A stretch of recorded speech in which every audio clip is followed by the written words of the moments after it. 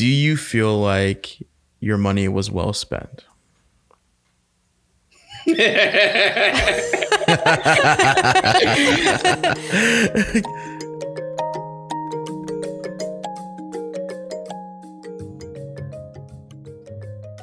Welcome back to I'm the Villain. Today we're talking with Shrey, again, our longest standing guest. And today we're going to be talking about his experience with a dating coach. That's basically what it's called, right? Yep. Yeah. Dating coach. Yeah. Yeah. So I don't feel like you need to introduce yourself since you've been on our show so many times. The resident Ken Jennings. Yeah. But I'm curious, what is your, like, why did you want to go to a coach? And I'm curious how you found this person. Yeah, so I found this person because one of my friends, who will go unnamed, was like, "Hey, I have been struggling with dating, or just progressing to relationships and dating, and wanted to get some feedback from a real human being on what that dating should be like." Mm-hmm. And he's like, "I'm going to take the class. You should take the class too." I was like, "Yeah, I'll take the class." So that's pretty much how I learned about it and signed up for it. Mm-hmm. The person who I took the class with has an Instagram profile that I followed a lot and just looked at a lot of posts. I was like, yeah, some of this resonates, some of it doesn't. But one of the things that she was putting forward is that if you are interested in going deeper into any of the things that I'm sharing on Instagram, you should take this sort of 5-class workshop. And I was like, that's pretty compelling, I think, for me, who hasn't been in a relationship in several years. So I was like, okay, I think I'll give it a shot and see how that goes. Was the workshop everyone in a Zoom, basically? Was that kind of what the setup was? Yeah, exactly. It was all over Zoom and videos off. And then it was optional if you wanted to share your name. So privacy was sort of an important facet of facilitating that class. But that's so interesting because I really wanted to know what the demographics of everyone else in class was, you know? I think I also asked Shrey this. Yeah. Yeah. And so I don't know who else was in the class other than my one friend, because we had talked about it in real life. Right. But how many people were in? You could see how many people were in the Zoom. There were about 30 people in the class, in the workshop. Oh, interesting. Yeah. Okay. Yeah. So big money being made by this dating coach. Yeah. Okay, so you joined the first class. Everyone's on off video. Did you choose to share your name? I did not. So you have a pretty recognizable name. Exactly. Right? So I was like, I'll be John Doe. That was my moniker in the class. Did other people pick that same one? Because I feel like a lot of people would pick that. Most people, there was a moment where some people logged in with their existing Zoom accounts and you could see their real name and they quickly change it to something else. Yeah. So because I was gonna say, how would that work if you had, you're just presumably logging in with normal you can Zoom. change your Zoom name from your settings. You don't have to do it in video. But I think I think it'd be hilarious if they logged back into whatever application they were previously using Zoom for. It just had their alias on there instead of their real name. They're like, oh, I gotta change it back to my real name in this setting. Yeah. Yeah, I mean, I honestly, from the FAQs that this coach has on their website, I can make a guess as to some of the demographic leanings. One of the questions on her website is straight up, does this work for Indian men? So I was like, really? I was like, all right. Wow. Target demographic. So I mean, I can make an assumption that is probably some proportion of the attendees in the course, but nothing beyond that. Well, I'm curious as to if there was a pretty stark gender breakdown, because I checked out this person's Instagram and it seems extremely geared towards men. It is, yeah. So okay. It's a cishet woman teaching a course on dating to cishet men, presumably for monogamous relationships. It's a very specific segment, demographic niche. Yeah. Wow. So, I mean, what is this? What is this Indian? What is the bottom of this Indian men thing? Why do you think there's a specific FAQ about So this? there has been some analysis done on the proportion of dating app profiles that get swiped right on for both sort of cishet genders. And like Indian men just struggle on dating apps. Like that's just like something that's known in the world about like the way that swipe rights go for men. I'm not too privy to what the women's are. Well, I guess let's start big and go small from like an overarching standpoint. Do you feel like your money was well spent? I mean, and maybe we'll get into this, but it's like I didn't think that I learned anything new particularly in the class. It was just helpful to have it like structured and given a language that I could then reflect on, right? So was it worth the big bucks? Probably not. But was it like a helpful workshop? Like, did I like gain something from it? I did. It's just Right. I think that there maybe a more accessible price point would have made it more valuable. Well, and also, like when you talk about the swiping stuff, nothing she teaches you per se can really, like, if that's just a demographic thing that, like, you know, Indian men don't perform as well, like that's like probably even if you had an outstanding profile, that doesn't necessarily change that particular demographic issue, right? Yeah, for sure. And so she talks a lot about like crafting an ideal dating app profile. And like a part of the workshop was also her giving feedback on your profile. So you would send like screenshots and like what your bio is and like what your prompts are. And she would give you individualized feedback for like how you can improve that based off of the way that, you know, she suggests structuring your profile.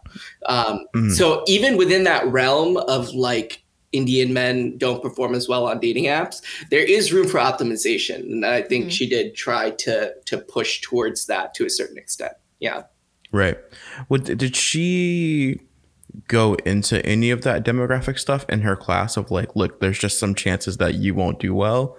Or was it all like, so like was the framing like you can be better and I can a big theme early on was like while there are certainly patterns to what women prefer, in general, like the biggest one she was talking about was like height, right? Like if you're not taller, if you're not shorter, and even that doesn't have to be like a limiting factor. But like one of the things that I'm looking at is like there are millions of women who are attracted to you physically and millions who aren't, and you don't need to waste any energy on the women that aren't attracted to you. Right. Like that sort of mentality was one just like, it doesn't matter if this person isn't attracted to you physically for whatever reason, find the people that are. Right. And which I think is like I think that's a pretty valid point to make about. Yeah, that sounds good to me. I mean, like, it did sound like based on the notes that you sent us that she was sort of, it wasn't like totally like a queer eye, like, oh, here's how to like, you know, make yourself, you know, like re-envision yourself or whatever. But there were some basic like appearance level type things in there, right? Yeah, like grooming, right? Like hair, teeth, nails. Right. I love how she had to lay it out that like base, like, you know, that directly, you know? Hair, teeth, nails. Take care of these things. Yeah. So was it, I mean, you already remarked that you feel like you already know all the things, but how, you know, first class, how baseline was the first lesson, do you feel? Like grooming is like, you know, that feels like somewhat near the baseline to me, but not entirely, because like grooming can be challenging, right? Especially for like trying to figure out what people want or whatever the fuck, you know. But how baseline was it? So like the things that I thought were kind of baseline were like, you know, certainly the grooming stuff. And again, when I say baseline, it's not like I do all of these things perfectly. It's like I knew these were things, even if I don't do them, right? Like these are probably the reasons why. Like I'm not doing. My room looks like shit, but I clean it right before a woman comes over. Like whatever, right? You know? Yeah, gotcha. But like the things that were maybe a little bit more valuable that I definitely coming from like zero generation immigrant background where my parents had arranged marriages and like never really had to worry about dating was like how do you really flirt, right? Like, what is flirting? How does that work, right? Because it's like I still don't know the answer. Right. I mean, was she able to tell you that? Like, do you feel like she answered that? she had a framework for it. Yeah, Really? she. I liked all of her acronyms. I thought those were great. marketing tools for a marketing problem, exactly. But like again, I don't have this all like committed to memory, but like this idea of like creating connection, trying to find fit, and just being like having fun, not being like too invested in the outcome of what's about to happen. Another thing that I thought was really insightful was like how to like engage in physical touch in a non-creepy way, right? And like What'd she say? It's like elbows, hands, shoulders. That's all you need. No torso. No torso. And even that got to like a level of detail that I was like, this is actually really interesting that we're talking about it in this much detail. It's like prolong eye contact for like a second longer than you feel comfortable. Like if you do to go for like the elbow or shoulder, touch for 2 seconds, no longer, no shorter. And I'm like, okay, that's like a good like way to sort of frame it. But it's like, it's like, again, all about being like authentic, being like playful, smiling, right? Like being an important part of it. I love how she's like, be authentic, but also you're sitting there counting the seconds you're touching her shoulder or whatever. Right. And I think that this is like the thing with authenticity in general. Is like if you're trying to change your behavior, so there is going to be a period of like incongruency between what's going on internally and like what your actuals are, but eventually it becomes natural enough that is just your authentic behavior. It's like, I don't need to count anymore. I just have an intuition for how long to like touch someone's elbow. Well, I mean, I have like, I think probably a number of autistic friends who like literally need something like that, where it's like, okay, like, you know, I literally like, you know, it just doesn't come organically, right? To like figure out how to do a lot of those like, you know, social things. So it's kind of like, you know, it is actually quite helpful to like have those things broken down in such an explicit way. Cause like, you know, I remember having friends who've asked me like, oh, well, like, how do I modulate my tone? And it's like, so I was, you know, it's something that was like a very shocking question to me, because I'm like, I don't know how to explain to someone how to do this. Right. You know? Baseline, it's like, so yeah, complex. like stuff that is, yeah. Right? Like, you I mean, don't think about how complex that's why AIs are so bad at mimicking it, right? It's like incredibly complex. Yeah. And then like if it's norms. not something that you can just know how to do, then like trying to like piece together a lot of those things seems like it would be like next to impossible. Right? Yeah, exactly. I mean, DeAndre and I have talked about this concept before of like the click, where it's like, it can be for anything, right? Like we've talked about the context of like music theory, where it's like it comes to a point where you're listening to a song or music and like you just know what the chord progression is. You can just harmonize it if you want to. You have the click. There's a click. There's a click for dating too, right? Like for where sure. you just sort of like 100% understand how all those things work. And it's like, I don't have the click. I would like to have the click, but like it's going to take practice and time to get the click, I think. Right. Yeah. Yeah. I think that one thing that resonates with me about what you said so far about her kind of approach is like this like light disinvestment, like not from the, you know, like you should be present when you're talking to somebody, but like the disinvestment from the process as a whole, you know, like of the framing of like, dude, there are people that find you attractive. Like, you know, there are things you can do, but like we as a like adult humans don't have time to waste time, like, you know, pining over people or like trying to make something work with someone that doesn't want to be with you in that way, you know? So how long was each class? About 2 hours, 2.5 hour sessions. Oh, and this is like 3 sessions, right? 5. 5. Oh, wow. So that's a lot. Yeah. Yeah, that's like 10 hours. Yeah, so I guess per hour, it makes sense. Actually, like, it works, you know, right? a lot of content. It's a lot of material. Right? It's a lot of content to deliver. And it's like I shared notes, but I have access to like the recordings from the sessions, some worksheets, all the slides, some other like recommended reading materials, like books and guides that she's published. So a lot of content went into, and a lot of time went into that. Yeah. Yeah. The thing that I thought was most interesting and like not necessarily intuitive to me based on the notes that you shared with us was her whole concept of like, women don't necessarily care where you are, as long as you can prove that you have a trajectory and you're like going in a good direction. Yeah. That was really interesting to me. And I was wondering if you also felt like that was unintuitive.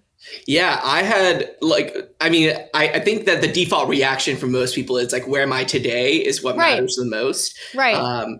But I mean, I guess like because this coach told me that like this is a possibility that people are interested in where you'll be 10 years from now more than they're interested in where you are today. Like that's sort of like how I learned to conceptualize that. I never would have come to that conclusion of my own accord. But do you think that she's right? I can't speak to that. What do you think? Well, I mean, like, I guess when I don't really like use dating apps or go on dates, but I guess like intuitively to me, it sounds like this person is sort of catering to like this like a specific like type of woman who is like trying to basically go for not like the gold digger stereotype necessarily, but like is looking for like specifically like the type of man that like she wants to marry and who is going to be like, you know, sort of successful or whatever, right? Yeah. In a very conventionally, like societally conventional sense, right? And like, I don't know if most of my female friends, like when they go on dates, if they're, I mean, that's the thing is like, I certainly don't think they talk about it in those types of explicit terms. Mm-hmm. You know what I mean? But like, is that what's going on like subconsciously? I mean, maybe, but I feel like that's more true in an era where women can't like, you know, basically make their own money and like are more dependent upon men in that way. You know what I mean? And I like whenever someone presents like a formula for something as complex as human social interaction, I'm like certainly oversimplified. Immediately critical of it, like immediately skeptical of what's going on. I almost want to see what the dating workshop looks like for like women wanting to date men and like doing like a side-by-side comparison of like, does this really map with the actual human experiences that people are having when they engage in dating situations? Yeah. But I like, it's just like, I think the workshop was a good foundation of like language and tools and skills that you could use in dating, but to make the assessment that every single woman on the planet like wants this. Yeah. Right. It's like, that's to me ridiculous. Like, I don't think that makes any sense at all. Yeah. Right. I mean, I'm also curious. I was kind of like surprised that it was like sort of a woman coaching all of these men as opposed to like a man coaching other men. Yeah. Like, do you feel like that was like that dynamic was sort of a necessary part of it, or do you think it would have potentially been useful to like get kind of like the male perspective? You know what I mean? I do think the male perspective could have been important or helpful, but like there's a lot more validity, I think, when it is a woman saying this is what women want, right? As opposed to like a dude being like, yeah, I'm a dating coach. I know how to date women. Let me teach you the tricks of the trade. I'm like, that's a little off-putting and creepy almost to a certain extent to go into a workshop with a guy. That does, yeah, you're right. I mean, and I guess I've only ever heard of women being dating coaches. I've never heard of a guy being a dating coach. And I guess it just sort of like follows in that stereotype of women being the sort of like more enigmatic gender or whatever, like hard to crack. But like, do you feel like in your experiences in dating, like, is that sort of what the issue was? Is that like, you know, it like was not intuitive, like what the various women that you've dated had been looking for, and like those were sort of like problems were in that kind of vein? Yeah, and I don't think I've ever been in a relationship where like I matched with someone on a dating app, we went on a couple of dates and eventually progressed to a relationship. Usually it was in the context of like someone that I'd known for a while or for a long time, and that like sort of organically developed into something that was romantic. So like it was, for me, it was less about like, how does dating work? Like, and more so about how do I like start going on dates or initiate a relationship in 2022 when I don't have like, you know, a college campus of 30,000 people, right? Or like the strong social circles that come from that type of environment. And so there is an element of this workshop that was also, or these workshops that was also like, how do you meet women in person? And like that type of the whole interaction with that, like flirting in person and, you know, like walking up to someone who you want to talk to and how all that works. That to me is like super intimidating still. Like, I don't, and just like one of the things that this coach talked about was like, you know, approach women without expectation. And if they reject you, you know, suspend your ego. I don't know if it's about ego. It's more so this fear of like, I don't want to be creepy to even one person, right? Like if I make one person uncomfortable, it doesn't matter like what my success rate is. Like, I think that that's like not worth the trade-off. I don't know if that's like a good read on the situation or not, but that's like the core intuition that I sort of held on to as we were going through that part of the workshops. Right. Yeah. I mean, I think that the most difficult element of the whole dating thing for men is that like, I'm never going to be seen as a threat in a cishet like dynamic, right? Mm-hmm. But men are, right? And like that's a serious hurdle to overcome, right? Because like, you know the Louis C.K. skit that where he's like, yeah, the number one threat to women is men. It's crazy that women ever go on dates with strangers. You know what I mean? Yeah. Like, yeah. It's crazy that women ever date men ever. Right. So like, you know, having to overcome the threat of potentially like, you know, this person getting raped and murdered is quite a difficult hurdle to overcome, right? Because like, you know, there's no obvious way to signal that in a way that someone can ever completely trust. You can't really, as soon as you say, I'm not a serial killer, like you already lose some type of credibility. Right. Exactly. Right. Cause like, you know, recently I've been like looking for housing. Right. And, I was trying to join this group of like 2 other women. And they rejected me. And the reason why was because they're like, oh, well, we don't want to have men over in the house, like ever. And I was like, oh, I can't really agree to that. But like, wow. Yeah. So they were asking me like, oh, like, you know, how often do you expect you're going to have like, you know, like overnight guests and stuff like that. And I was just thinking to myself, like, you know, all of the male like group houses that I know of, like that would never, like, that's like unfathomable that would be a question. Like, oh, how often do you expect to have women over? You know what I mean? Like, it's just, that's not even considered a question that I think would be like appropriate to ask in like in a male context. A lot of the time it's like, is this your business? Like, why are you asking me this? You know? Yeah. And in that light, like the quest to figure out, you know, the quote unquote right way to engage with a woman in, you know, like a flirtatious manner makes a lot of sense. It's complicated. It's very complicated. And like there is like I mean, some women probably will just be sussed out by almost, and like, you know, obviously there's the dynamic of like when they're attracted to you and you do one thing, it's, you know, it's like, you know, charming and hot versus if they're not attracted to you, it's like creepy. Like you can't really ever evade that dynamic, right? And like, you're not going to know if they're actually attracted to you. So like, there's always sort of going to be this suspended uncertainty, right? Sick. Nice. Did this woman advocate trying to like get off the apps and do more in-person stuff? I think out of like COVID awareness, like she acknowledged that that's probably a really difficult thing to do at the moment.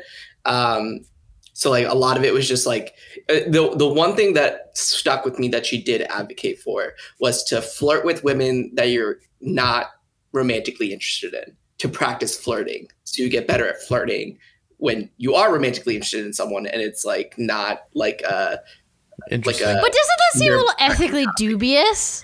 Yeah, I was gonna say like, the whole thing is. You know, when I first started dating my now fiance, I was like talking about, I was like jokingly, I remember this conversation so distinctively because I was jokingly talking about like, oh, so you liked like this move that I do on my dates. And she was like, yeah, you know, that makes me uncomfortable because you're just like, that's just manipulation. But like, and is it? I'm like, because I have moves. I feel like everyone has like, you know, yeah. A move I mean, or here's whatever, the thing. right? I disagree, and I agree, and I disagree. I agree with like I think the like by the book definition, but I disagree with the with like the connotation. I'd say, you know, like I think that we're all manipulating each other all the time, and that we're like trying to communicate with like, you know, with people to get them to perceive us in a certain way a lot of the time. and the things that we do to get people to perceive us in a way are probably manipulative a little bit, right? Like I think almost by definition. So, but there is some, I mean, I don't know, there's some point like point where it feels not good anymore. Well, I mean, you know? Is it manipulation just based on, oh, you're behaving in such a way because you want something from this other person? Because like that's always true for the most part. Right. That's my point. Yeah. So where's the line? I'm going to look up manipulation to see what's up. That's like, yeah, for me, that's like a very gray term. Like I have a very like loose understanding of what that's supposed to mean. The action of manipulating someone in a clever or unscrupulous way. Unscrupulous. So I'm going to look up. Unscrupulous. Well, it seems like it's only like considered manipulation, at least by this definition, if it's kind of nefarious. Right. Like. Right. But like, what's the word for it if it's not nefarious? Like, I don't think so. I feel like everyone. I mean, not everyone, obviously, but like a lot of people want that. And if you both want it, then like there's no problem, right? So is the is the non-negative connotation, like, is the flirty version of manipulating just flirting with people? Is that what it is? No, flirting doesn't have the investment, DeAndre. No expectations in flirting. I see.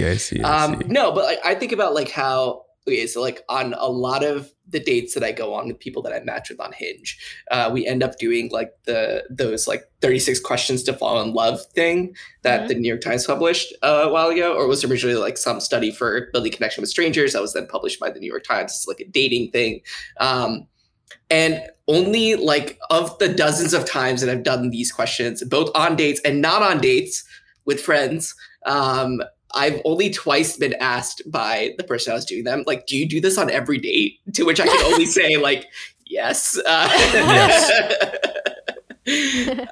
Because I mean, I guess like, especially the first time you engage those questions, especially if you haven't thought about those things before, it's like a very like vulnerable experience, and like one where you're theoretically opening up a lot about things that maybe you haven't talked to a stranger about before. But like, like when was the last time you cried or something? Yeah, exactly. And like, I just think about those things all the time. So like, to me, it's like, I don't know, like these questions are helpful to sort of set the stage for it, but I would like to know these things about you regardless of if we were going to be in a romantic relationship or not. Right. So is that, I think what's up, DeAndre? Go ahead. I was saying, I think I found a definition that maybe helps us a little bit. So control or influence a person or situation cleverly, unfairly, or unscrupulously. So I think that like the cleverly might be where this fits in. I don't know. There's like you have a bit of a clever intention here. That's a big or. That's a big or in that definition. It's a big or. It's a big or. But I think that like for someone like me, I mean, when I'm on dates, it feels almost like the ask to act authentic is like damn near impossible for me, because this is not an authentic thing to be doing, right? It's quite unnatural. So I can like, and I'm, I think that's why my flirting ends up just reading as like the way that I'm like talk to someone when I'm flirting with them is like almost the exact same way that I talk to someone if I'm just like having an engaged conversation or like, having some banter, right? And so eventually I just say like, hey, I like you, because I don't know what you're supposed to do. And so I don't know, the idea that, in order to like avoid manipulation, you should just like act naturally or like not have intentions with what you're trying to do, with where your flirting ends up. That also, I don't know, it feels unrealistic. It's like we're all here to figure something out, right? It seems like the word flirtation itself, right, implies a certain like being sort of like on the edge of like, being actually like truthful or something about like what you're looking for. Like it seems to sort of imply a certain amount of deception just like in the very nature of the word, or a certain, not deception, but like manipulation in the very nature of the word, right? Of like, this connotation of like, oh, like you can't really tell, like, is this person like, coming on to me, or are they not? Or are they just being really friendly? You know what I mean? Right. Like, yeah. I don't know. I mean, this whole thing is described as like a game for a reason, right? It's like a whether you're like the chaser or the chasee, there's all kinds of dynamics that like, if you're not inviting them, or if you're if they're coming from someone that you perceive as the wrong person or whatever, it can turn really, really nasty real quick. Well, it's just literally predicated on literally like a catch-22 of like, you can't like, it's considered this thing you're supposed to do, but it is inherently sort of, unless you're doing exactly what you're describing, DeAndre, where you just come out and say like, hey, I'm into you, like it's inherently sort of deceptive, right? In a certain way. A little bit. Because it's like, the whole point is that you are sort of like conveying interest in a non-direct way, right? Right. I mean, there are entire rom-coms about this. Right. Have you seen Hitch? No. You've never seen Hitch? No. I haven't seen it. Oh my God. Neither of you have seen Hitch? No. It is one of the best Will Smith movies of all time, and you can fucking quote me on that. Okay. Like, essentially, his character is just like a dating doctor, and he like, he is very much. I honestly, some of the advice that he gives reminds me of what Shrey's dating coach has said of like, you should be authentic. You should be a version of yourself. Like you shouldn't be putting on a complete front, but there are things that you have to do. And like setting up a situation for success in Hitch's eyes is completely fine. Like, and that, defining, figuring out what your definition of success is also, I think, in Hitch's eyes, which, by the way, this is a fictional movie character, right? Sure. It's completely fine. He does have a bit of a light change of methodology towards the end of the movie, but I don't want to spoil it because I do think that both of you should watch it. Okay.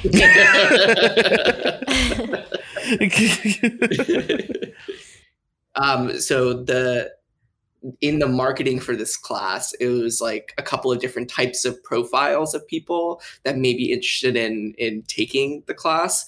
And the first was like people that have invested heavily in their career, but not in like their dating lives, which is probably like, if I was going to put myself in a bucket, I'd probably fit into that one.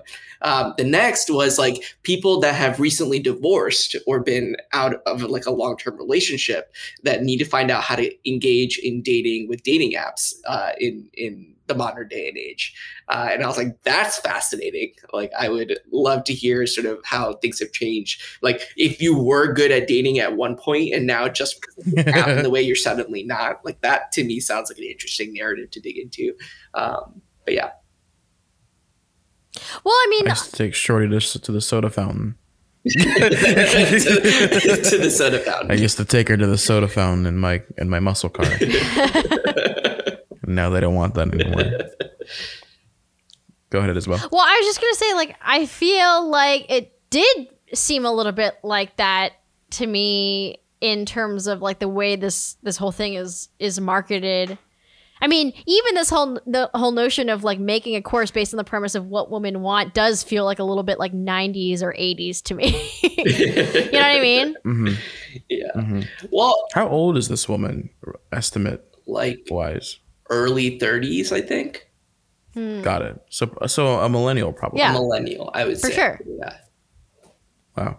Maybe we should try to get her on the pod. Yeah.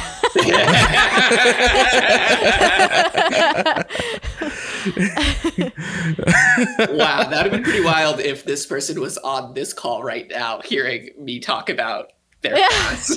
I don't know how comfortable I'd feel about that. Yeah. Oh my God. Because I do want to know, like, what leads you into that kind of a profession, you know? Because it is kind of bold to be able to say, like, let me tell you, like, what women want. You know what I mean? Like, you know, that seems a little bit like, you know, who are you? You know? Yeah. To be like, I've got the goods. Right. You know? I mean, maybe does she have some sort of, like, psychology degree or something? Like, I don't know. That's the most I can think of that would be like maybe applicable, that would give you more, maybe like an edge on other people giving advice. But like, I could teach this class, you know, right?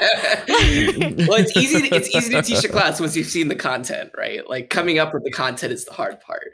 But I think that, like, definitely from the way she taught the class and like from the themes of the class, she does seem to have some sort of background in like psychology and marketing, right? Like, those are like the two circles that I think of domain knowledge that she's probably drawing on as she put together these materials. And I will say that a lot of the course felt like therapy to a certain extent, where it was like here are the behaviors you've been exhibiting. These are the behaviors you desire. Let's learn to acknowledge those behaviors, act in a different way, and eventually naturalize the new behaviors. And I'm like, okay, this is like, I'm making some connections to other parts of my life from the way that the pedagogy of this class was. Yeah.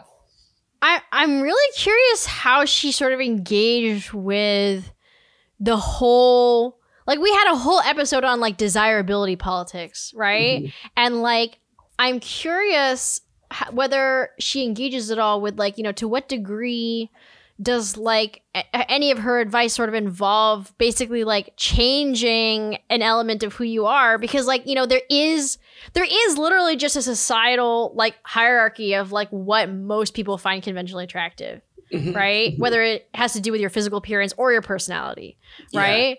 Yeah. And so like what was her sort of like take on that, if there was one, Yeah. And I think like if I were to sort of summarize, it was like the foundation is an acceptance of yourself, mm-hmm. right? Like, so mm-hmm. whatever it is that you're putting out to the world, if you're not happy with yourself, if you don't love yourself, then you're not going to attract anyone around you. Yeah. Right. So I think I generally agree with that principle. I think it's a great principle to have in life in general. I agree with that. And it's like, from there, if there are things that you want to change about yourself, right, then this is how you could approach that, right? But at no point was she outright saying, except for the hair, nails, teeth thing, at no point was she like outright saying, these are bad, don't do these at all, right? Like mm-hmm. it was very much like, what is your personal take on sort of this process that she lays out for developing an attractive profile? Right. Because like, for women, there's like such an explicit message of like, this is what you need to do to be attractive, right? Like there's so much money that's made off of like that whole industry, right? Which is like, I mean, there is sort of like, Ziz, like the whole Ziz phenomenon amongst men. You know what I'm talking about? No. There's like this, this like YouTube series that I think is done by like the New York Times or some other like, pretty major media establishment, where this woman just like delves into various internet phenomena. And one of them is this guy Ziz. If you Google him, it's like ZYZZ. And he's this bodybuilder. And literally his entire shtick is like trying to work out specifically to like build your physique, like not for strength, not for like, the sort of like the typical sort of like bodybuilding thing. It's literally just like working out muscles that like don't do anything except like put a bulge in your like torso, basically, That's hilarious. And there's like this internet obsession with Ziz, and Ziz literally died of like heart failure from working out too much at like in his 20s. Oh my right? gosh. So like this is like clearly like this very unhealthy kind of like, obsession with bodybuilding that he's promoting. And yet there's also a whole like subculture of men who like make these tribute videos to Ziz, being like, oh, I was so depressed before I found you, and like, this is so inspirational, and like see it as like this really uplifting thing.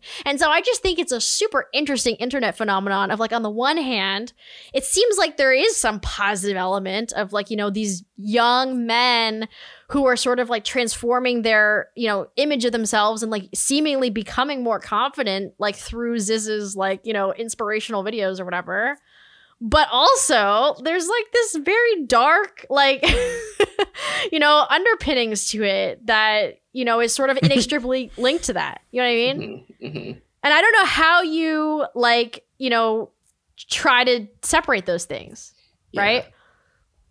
Yeah. And man, there's like still a lot to unpack there. Like I like feel that when this coach was talking about physique specifically, it was like more so how it's an indicator of like health and lifestyle than it is like a particular like desirability quality in a person.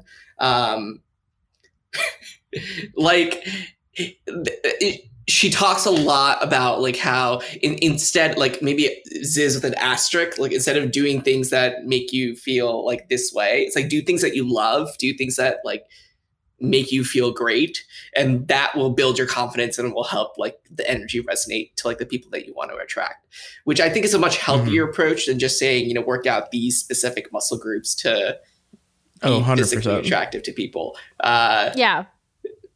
But like, and it's like, it's to whatever extent that you want to engage in, building your physique, having a sense of style, even like grooming to a certain extent, right? It's like you're only going to attract theoretically the people who have a similar investment in those areas as you do, right? Like if you're not buying Tom Ford jackets, then you're probably not going to find like, a fashion model to date.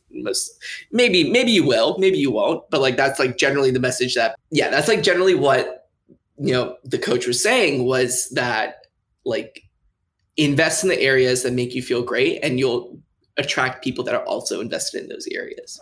The core tenets of what she's teaching seem correct, right? Like I also advocate for a lot of the things that she's advocating. There's something about like monetizing it that I'm like, but well, like, okay, so like, have you both seen Queer Eye? Yes. Like, so like, what do you think of that general concept of like, there's like this whole like genre, right, of media that's based off of like taking these men who are like, not super great at personal grooming, or like don't have like a really strongly defined set of like goals in their life and things like that, and like their whole like thing is like, oh, we're gonna come in and like give you this sort of like life makeover, right? Do you feel like that is just like sort of exploitative reality TV, or do you think there is sort of like something that's like kind of empowering about it, Yeah, I think old Queer Eye, like, I don't know if you ever saw I've only seen like the newer version. The newer iteration.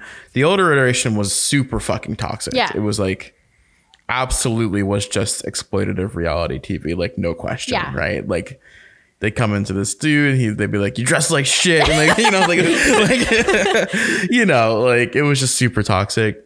I think newer iteration obviously is reality TV and this is inherently exploitative in that way, but I do think does a pretty good job of not just doing men, right? They've had some like other identifying people on, but also I think they really kind of drive home the like, we're trying to meet you where you're at and then take you like 3 steps above that. So, if you're someone that like, you're not going to fucking sit down and make like a steak dinner for a date, like maybe we can teach you how to make some like chips and guac, and like that's sick too, so I think I'm a fan of the newest iteration of Queer Eye, because it does seem like at least these 5 people do like seemingly do give a shit about this person as a person, and like are willing to at times even like overlook some serious moral disagreements, or moral misalignments. They've had a couple of like pretty outward Republicans on the show, like homophobic whatever. Republicans. Yeah. Like people that are like, or like, I don't know if they've had like hateful people on in terms of like towards gays. They've had people that are like, look, I'd never ever hung out with a gay person and I voted for Trump. So like, I think there's like really good things to take away about, how you should view people or how you can treat people, and also how you can treat yourself from the newest iteration. Yeah. And for those of you who don't know, Queer Eye is basically a show where like these 5 gay men will come in and sort of like give you a makeover basically, and like teach you how to like, and each of like the 5 men have some sort of like this is their wheelhouse. Like, one of them teaches you like how to cook something, and one of them teaches you how to like redo your wardrobe, and I don't remember what the other 3 do. But like, yeah. It's a wardrobe, hairstyle, your house, food, and the newest iteration is like culture. Well, it's still culture, but really like it's just Karamo like being someone's therapist and like helping them work through their own like shit. Emotional intelligence, basically. Yeah, emotional intelligence. Yeah. Whereas the old iteration of culture, I think, was a little more literal. Like, we're gonna take you to a museum, or like you're gonna watch a play or something like that. Yeah, right. In June, I I am going to be flying to Scottsdale, Arizona to meet with a style consultant. Oh, I thought you were gonna say that you were gonna be on Queer Eye or something. You're like, in June, I am getting Queer Eye. Not yet. Getting the intervention done early when it's on my terms. Yeah. Wow, we're gonna have to have you on the show again to talk about your experience with the style consultant. Okay, so revisiting, now that we've kind of like delved into this class a little bit further, revisiting my question from the top of the episode, are you glad you did it? I will stop asking if you think it's worth the $900, but are you glad that you took the class? I am pretty happy that I took it, if for no other reason to validate the things that I thought I already knew about dating. Right? Like just sort of the like internal struggle of like, am I just missing something? Did I like skip a class in high school? Right? Like I don't have that question anymore. And we'll see to what extent I'm able to actually apply the things that were taught in this workshop or these workshops, or like how much I even want to. But it's good. I'm glad I did it so that I have like a bit of a framework and a language to work around when it comes to dating. And I also think that this is not at all like so one of the things we discussed, DeAndre, while you were gone, was like the fact that it's like so many of these dating coaches are women, right? And like I personally, I don't know if you have like ever heard of a male dating coach like trying to coach women, but this is definitely something that affects women too. Like I definitely know a number of women, especially women who are like trying to have kids, who feel a lot of stress around dating, especially because like they feel like they're like literally on the clock, right? Of like, you typically start hitting menopause when you're like 37. And so like I know women in their 30s who are like, oh my God, like I either have to freeze my eggs, which is super expensive, or like just like, I don't know, like find someone to date right now, and maybe I'm just not going to be able to hit some of these boxes that I want to check because like, I just really, really want to have a kid or start a family or whatever. I know women who've been like, I really feel like I have failed at dating in a way that is not like, like they're not like sad or pathetic, like they're very successful in other ways, but like, it's something that I think especially is more conditioned for women to like prioritize, despite the fact that we're, in this like sort of modern progressive era of being like, hey, like part of your identity should be around finding sort of like a life partner. I don't know, Shrey, did you go into this having like, what was your goal? I guess what is your sort of like, high level sort of like dating goal? You know what I mean? I don't have like tactical goals, right? Like it's not really about like, okay, in 6 months, I want to be in a relationship with someone who checks these boxes. Yeah. That's not really what I'm thinking about. What I was thinking about is like, am I approaching like this aspect of like emotional compatibility, physical compatibility in the way that's like healthful and like actually productive? Or have I been doing something either by virtue of my upbringing or experience in past relationships that's been detrimental to me? That's like a obvious, like, oh, that's like a really small thing that in my mind that has like a big impact on my dating life. I can correct that pretty quickly and then make more progress in the dating realm. And like, I do think that's what I got out of this class. Like I did get this sense of like, okay, like here are the foundations. You know how to date somebody. Like that's not the question.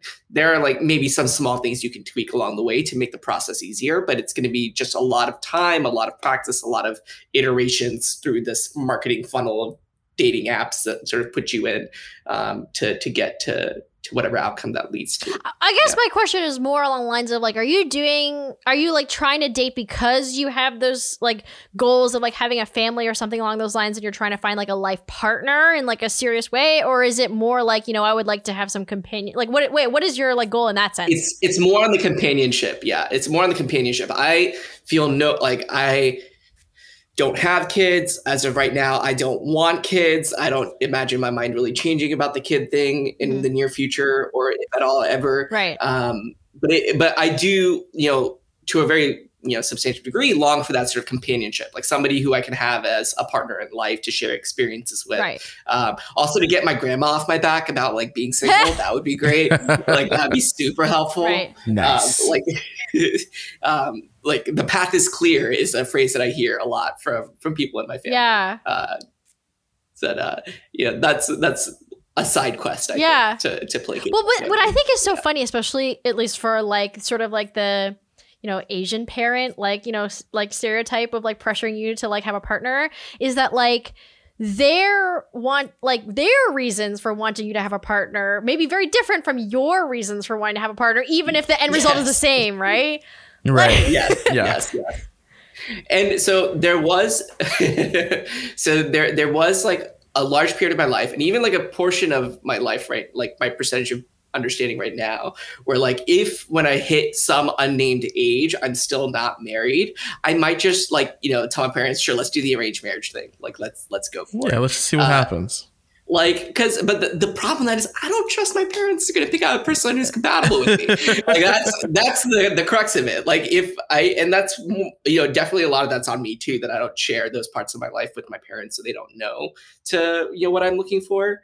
But like, there is something about like the whole like modern arranged marriage process where it's like, like it's a lot less like obscured what people's intentions are, and it's a lot more forthcoming about like what people desire and what they don't desire in a long-term relationship partner, and that's appealing to me in some senses. There's just like that transparency of like what's going to happen if these two people are going to be in a room together.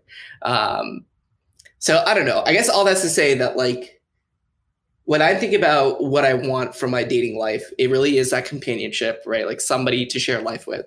And, if that becomes long-term partner marriage, that's great. If it doesn't, then at least I've like learned something more about myself emotionally than I had, just being single for a long period of time.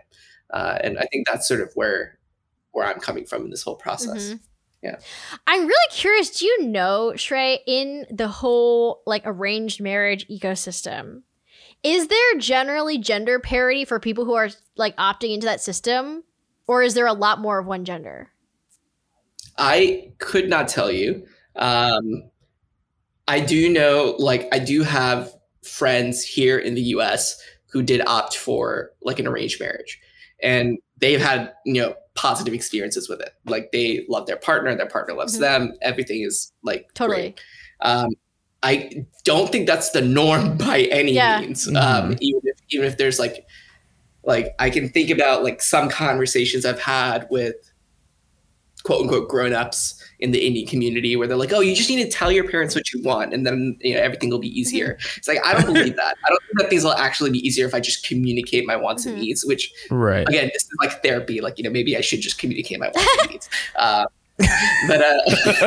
Like, I guess where I'm going with this is that like I think that I'm too far removed from like the dating experience in India itself to be able to like speak eloquently or articulate the sentiments of what's common in that age.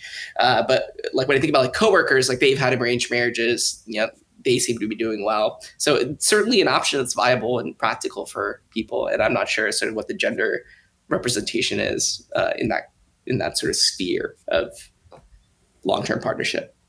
Right. Because like my guess, based off of like, just the culture of like, like for example, like this class or something, right, would be that there would be more men opting for arranged marriages than women, right? Yeah. My intuition speaks to that as well. Yeah. Like, yeah.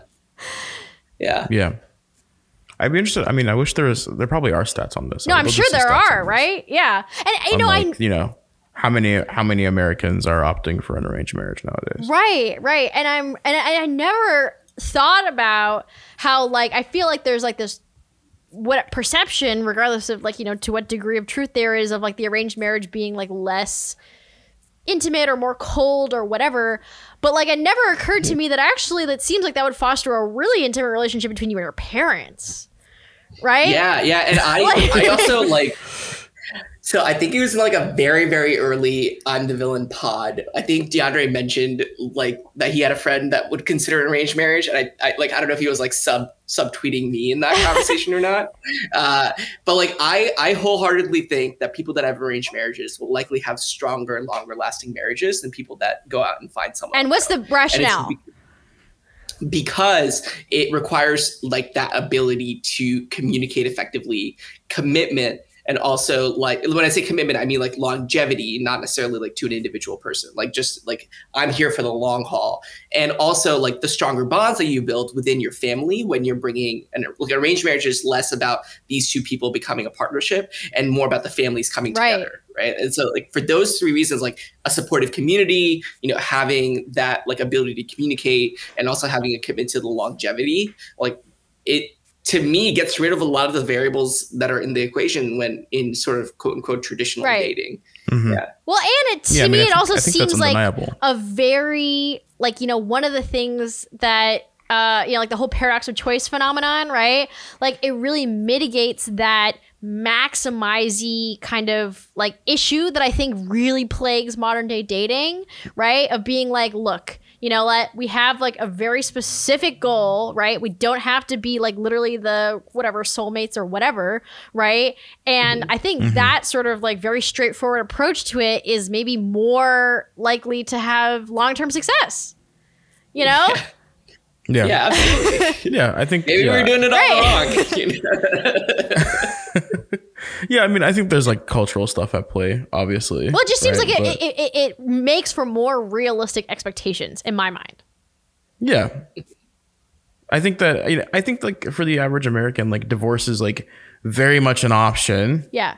Right, and they're like, and I think even the presence of that option, or like feeling like that's like a viable way to go, can lead to some maybe like disinvestment in longevity, like reference to what Shrey was saying, you know, like, or like, you know, there's certainly power in feeling like you have to make this work.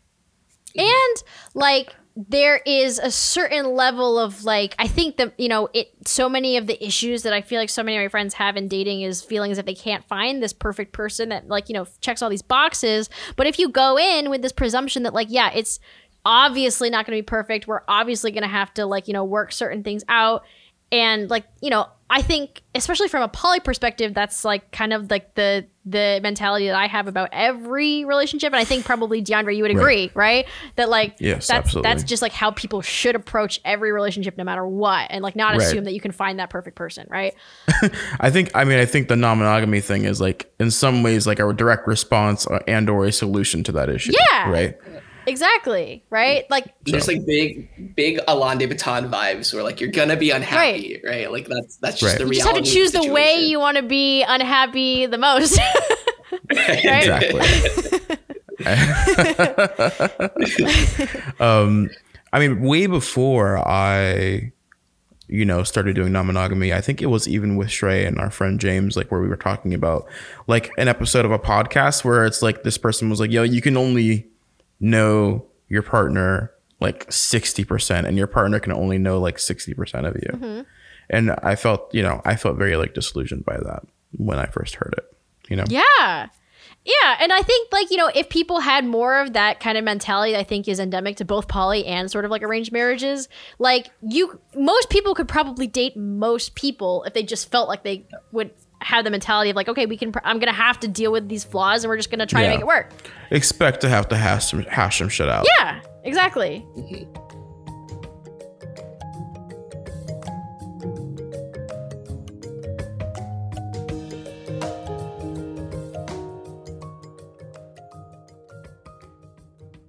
Wow. Wow.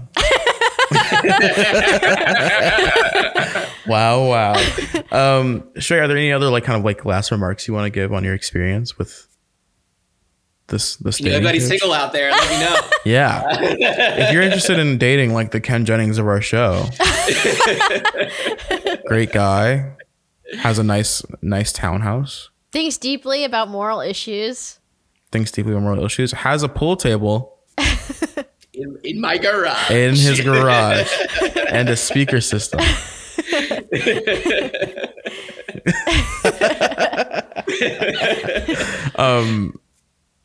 Is that exactly how you market yourself on your Tinder profile, Shrey? Or your Not Hinge even profile? a little bit, no. Do you Not use the even- word traveler?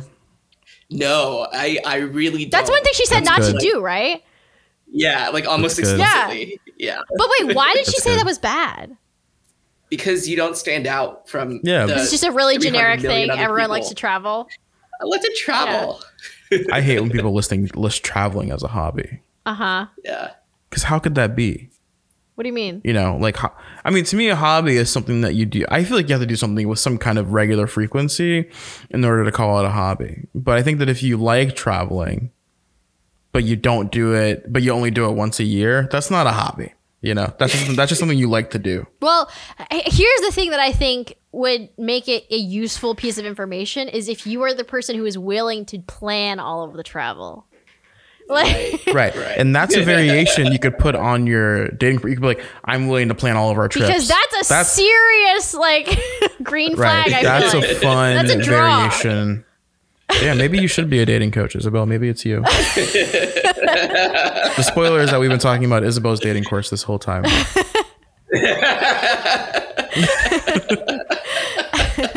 Shreya, I mean, when you the bad thing about being the Ken Jennings on the show is that I don't really know how to engage you for the outro. You know, like I don't know, like our audience knows a lot Well, about okay, you already. Shrey, why don't you, if you were to design your own dating course, what would be your top 1 or 2 pieces of advice now that you have gone through a dating course? It's a good Wow, question. that is such a good question.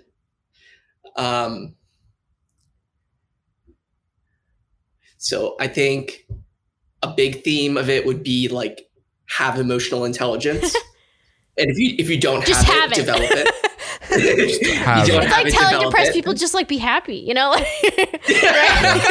Figure it out, dude. You got to get it though. It's a must have. Right. That's going to be a big part of it. Do things that make you feel great. Yeah. And don't stress about it. You know, just have fun. Just try to chill. Enjoy the process. Enjoy the process. I think to go off of your first one, in that vein, have platonic female friends. If you're, assuming you're a cishet, yeah. whatever, Yeah. right? Right. Yeah. And learn how to have conversations with women that don't, without that intention in the back of your head of like, maybe I can try to fuck them. Because like, that's like my number it one. will help a lot. For my male friends who are like having that issue, I feel like that is the number one if in terms of just like figuring out how to develop emotional intelligence. Like having female friends is really key.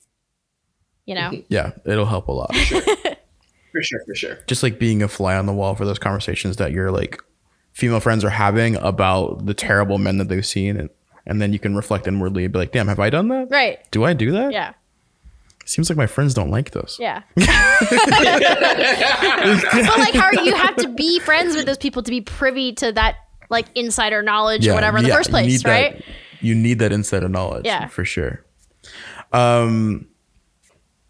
Well, I mean, is there anything you want to plug, Shrey? Axios local newsletter. Subscribe to your Axios local newsletter. Subscribe Stay to informed on it. the topic of the day. Shrey definitely doesn't have anything to do with that or anything. We just launched Axios Raleigh and Axios Richmond on Monday, so That's sick. you should like and subscribe. You can't like it, just subscribe. I love how Shrey always has like, something to endorse, whether it's Something like to the endorse. Wikimedia Foundation. So funny. I'm heading to Raleigh right after we record this pod to hang out with Shrey quietly, but to loudly get a tattoo. So if you want to see that tattoo, leave a comment on the post that we make about, promoting this episode. You can find us at I'm the Villain Pod. That's our Twitter, that's our Gmail, and that's our Instagram. Otherwise, bye.